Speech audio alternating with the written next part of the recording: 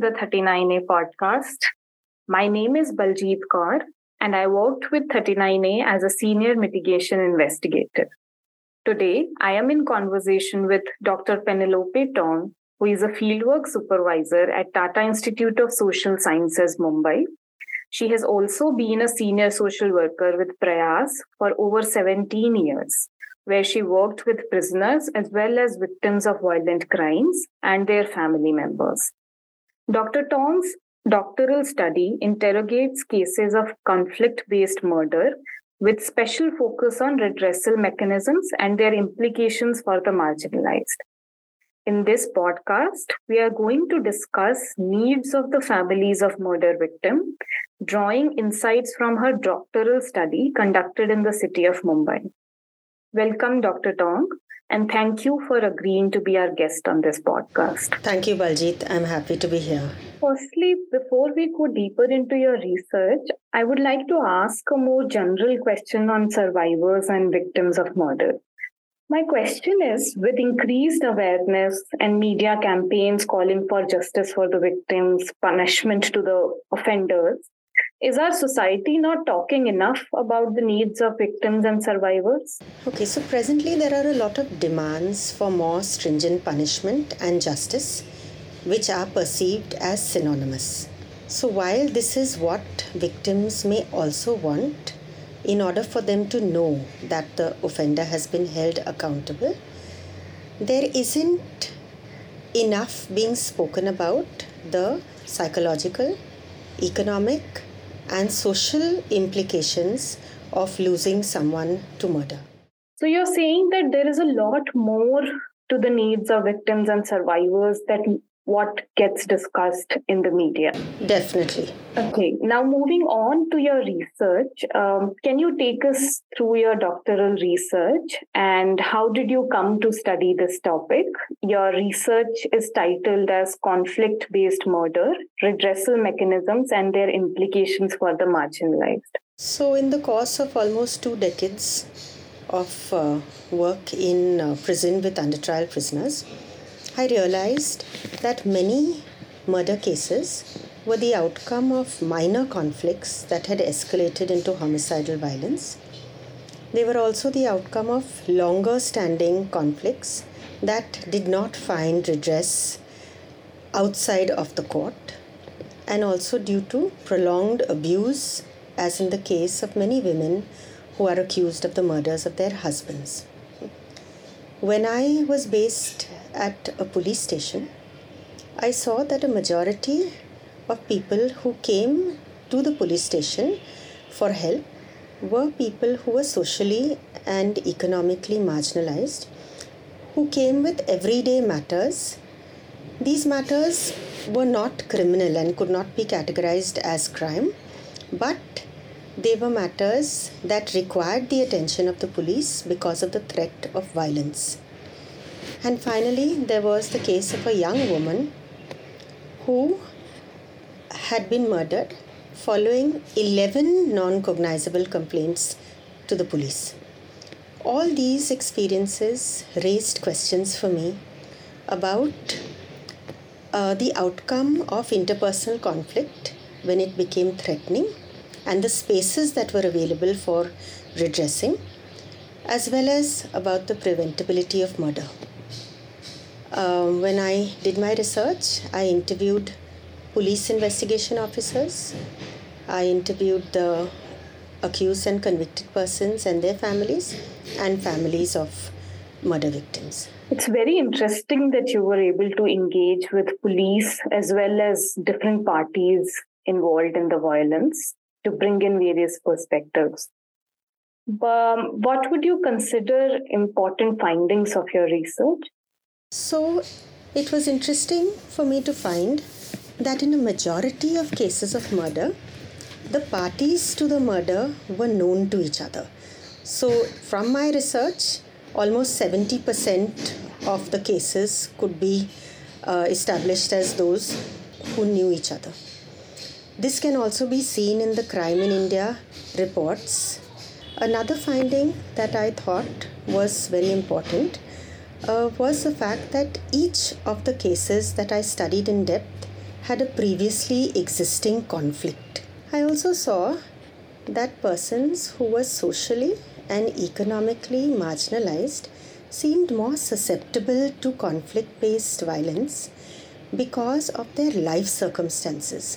So they face struggles over space, over water, paucity of resources, absence of alternatives or options, difficult and demanding work conditions.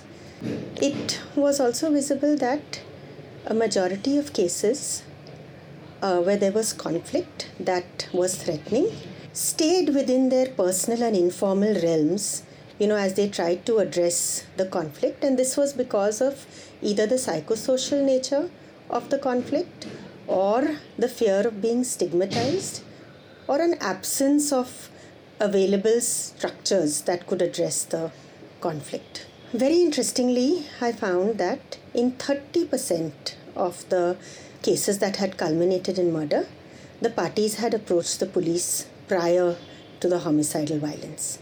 And finally, I found that police was limited in their ability to respond because they are not empowered to take legal action unless there is a crime. In addition to this, I also found that there was no uniform system that the police had where they could assess risk, track earlier complaints, or even refer parties for the kind of assistance they might have needed. These findings are very enlightening, especially because the media narrative, we get an impression that the offender is always some stranger, and we often look at the incident as an one-off event in the life of the victim. I would request you to please elaborate on the situation with regard to this group as a category, the victims and survivors, the families of the murder victims. So anybody who has gone through the experience of losing a loved one to murder has gone through a very traumatic experience. So there is the suddenness of the loss, there is the anger, and then there is the hope and expectation of judicial justice. However, what I did see was that victims of murder or survivors of murder victims had three very clear, distinct phases that they seemed to go through. So the first phase was immediately after the death. So while they were just beginning to realize that murder had occurred, they were also required to take action and get processed as a victim of a crime.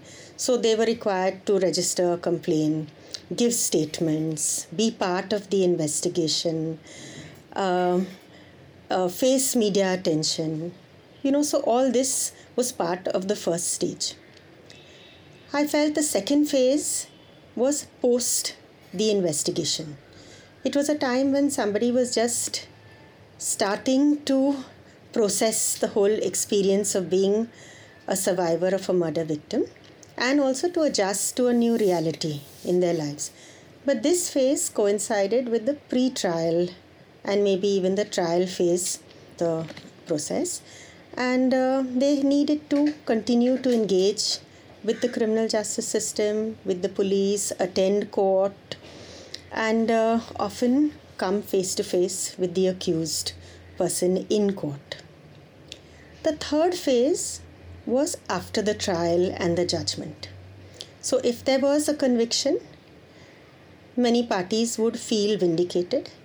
If there was an acquittal, there would be disappointment. But this was not the end, as I saw parties who continued to struggle to cope even after a conviction. There were parties who, of course, needed to continue to work with the criminal justice system if there was an acquittal.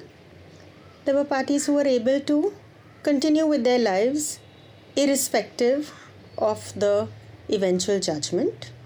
And there were parties to whom the judgment did not make a difference because they were so impacted by the whole experience of murder. So I understand from your response that survivors go through a very complex journey as they navigate through the legal system, while on the side also coping with their personal circumstances. If I take this discussion forward, would you be able to pinpoint some of the key difficulties or issues that come forth in the experiences of the families of murder victims? So there were several issues. A few that I would like to highlight. One is, of course, the emotional distress. So there is sorrow, there's grief, there's anger, there's vengefulness, there's hopelessness, helplessness, in varying degrees. But I found that mothers of deceased murder victims were most impacted, irrespective of whether the child was a minor or a major. I also found that the age of the victim, the circumstances of the murder, and the role that the person played in the family prior to the murder affected, how the family experienced the post-murder period.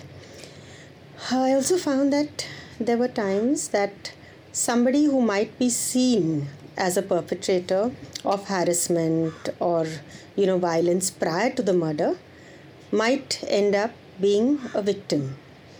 And these things were what affected how the family was treated. So all these collectively contributed to the emotional distress. Another area was a lack of information that victims of crime are confronted with. So I came across families who did not know what the charges were in the case. Some of them did not know what stage the investigation had reached. Some did not know what were their rights in terms of what was the kind of information or documents that they could access. In one case, the family did not know that the accused had been acquitted, and that's why he was out. They thought he was out on bail. And yet in another case, the family did not even know that the case was over. Legal guidance and advice is also an area that needs to be attended to, because this is also something that families are not given information about. In many cases, there are children who are witnesses to the murder, or they are, in the room, or part of the family.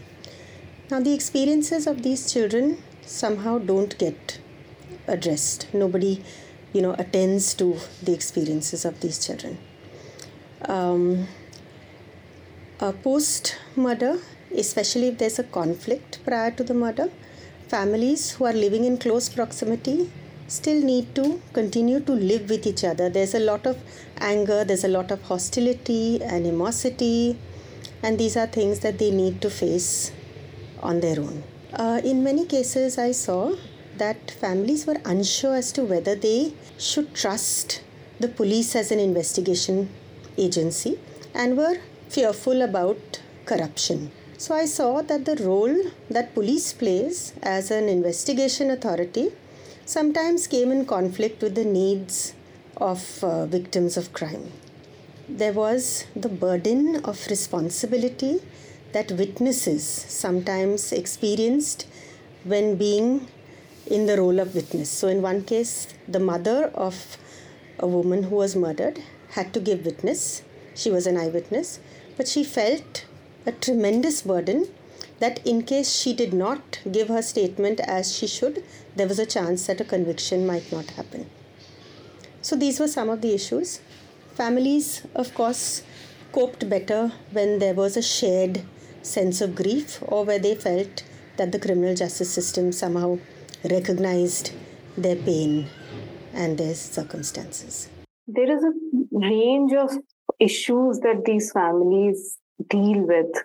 What are the state responses for survivors and victims of crime in general? What are the existing mechanisms that the state has to fulfill the needs of families of a murder victim? Yeah, so over the past 50 years, one has seen an increasing attention towards victims of crime, and more so in the past 30 years. However, so far, responses are largely monetary in nature and take the form of compensation. So we have section 357 of the Criminal Procedure Code, which allows the court to use the fine that is recovered at the time of sentence to support the victim. Later amendments required each of the states to formulate a victim compensation scheme, and then the funds allocated to this compensation scheme could be used in addition to whatever fine was required. So basically, the court is in a position to direct or recommend compensation at the time of the sentencing. If the case has gone through acquittal, or if the offender has not been apprehended, in those cases the victims or the families can apply to the District Legal Services Authority for compensation. This leads, of course, to an inquiry and then a final decision. So there are stipulated amounts that can be used as compensation. My concern and what I have seen is that there is no response that gets activated by virtue of the murder. And so in cases of families or persons who do not have information or do not have the supports to apply for compensation and follow up on the procedure, I think they might just not go in for compensation and might struggle with whatever they are going through. While you were telling us about the state response, I was recalling your previous answer. And I feel very disappointed that our state's response to the needs of victims is so limited. It is only looking at the legal process of trial and, say, monetary compensation. And you have already told us how even on those two fronts, victims and survivors face so many difficulties. So if we were to design certain mechanisms as part of our justice system, what do you think can be inculcated to provide for a holistic support for victims of crime and families of murder victims? If I had to focus on murder victims, but of course it might be a more general response to victims of violence, murder is something that cannot be addressed only through judicial justice. This is because of the complexities inherent, in the fact of death by violence. It's also due to the immediate and the longer term aftermath of murder, as well as the intricacies in individual cases. So the criminal justice system would have to approach a response to crime victims from a multidimensional perspective. Okay, so there are lots of things that require to be factored in. Also, presently, we do not have any victim support professionals. And so a lot of the responsibility rests on the police, due to which the psychosocial aspects of, victims and their situations tend not to get addressed. From my research, I would say that there is requirement for psychological support because of the nature of the experience of losing someone to violence. I would say there's also need for legal support because victims also need to understand the nature of our criminal justice system, the procedure, the requirements, what is the kind of role they would require to play. And finally, I think there's support for adjustment and transition from the pre-murder reality to the post-murder reality. On the whole, I would also feel that there is need for a preventive effort to get institutionalized, especially in the case of conflict-based murder. So from what I have seen, I think a social worker at a police station might be a step in this direction. Because in my own experience of exploring, scope for work with victims of crime, I have felt that victims of violence definitely require a response. Dr. Tong, your study also talks about certain redressal mechanisms which exist in the form of committees or civil society organizations, particularly in the city of Mumbai where you did your research. So how do you connect the functioning of these organizations to the kinds of responses you just enlisted? Are these committees, organizations already working in this holistic manner? So while I was interviewing police officers, there were references made to two committees. One was a police community affiliation that was focused on communal harmony in Mumbai. There was another police community affiliation that was focused on violence against women. But these are bodies that people participate in voluntarily, and the professional expertise might be lacking because they are people from society who are willing to give their time. I also saw police counseling units as well as civil society organizations that were involved in mediation. But once again, the focus was violence against women, familial matters, and so they focused on a certain group. So all conflicts or a range of conflicts or range of groups did not get covered. So for persons who are economically advantaged, approaching a lawyer, approaching a counselor to address conflicts that might need to get taken beyond the family, that is a possibility. But for people who are socially and economically disadvantaged, there is no body that is available. So the police presently is the only body that will address a range of conflicts and across all groups. But in order to take a matter to the police, once again there needs to be violence, there needs to be threat of violence, or there needs to be some law and order matter. So it's not that all cases that are likely to escalate can go to the police. Thank you so much, Dr. Tong, for giving us your time in this podcast. Thank you so much for allowing me to speak about my research.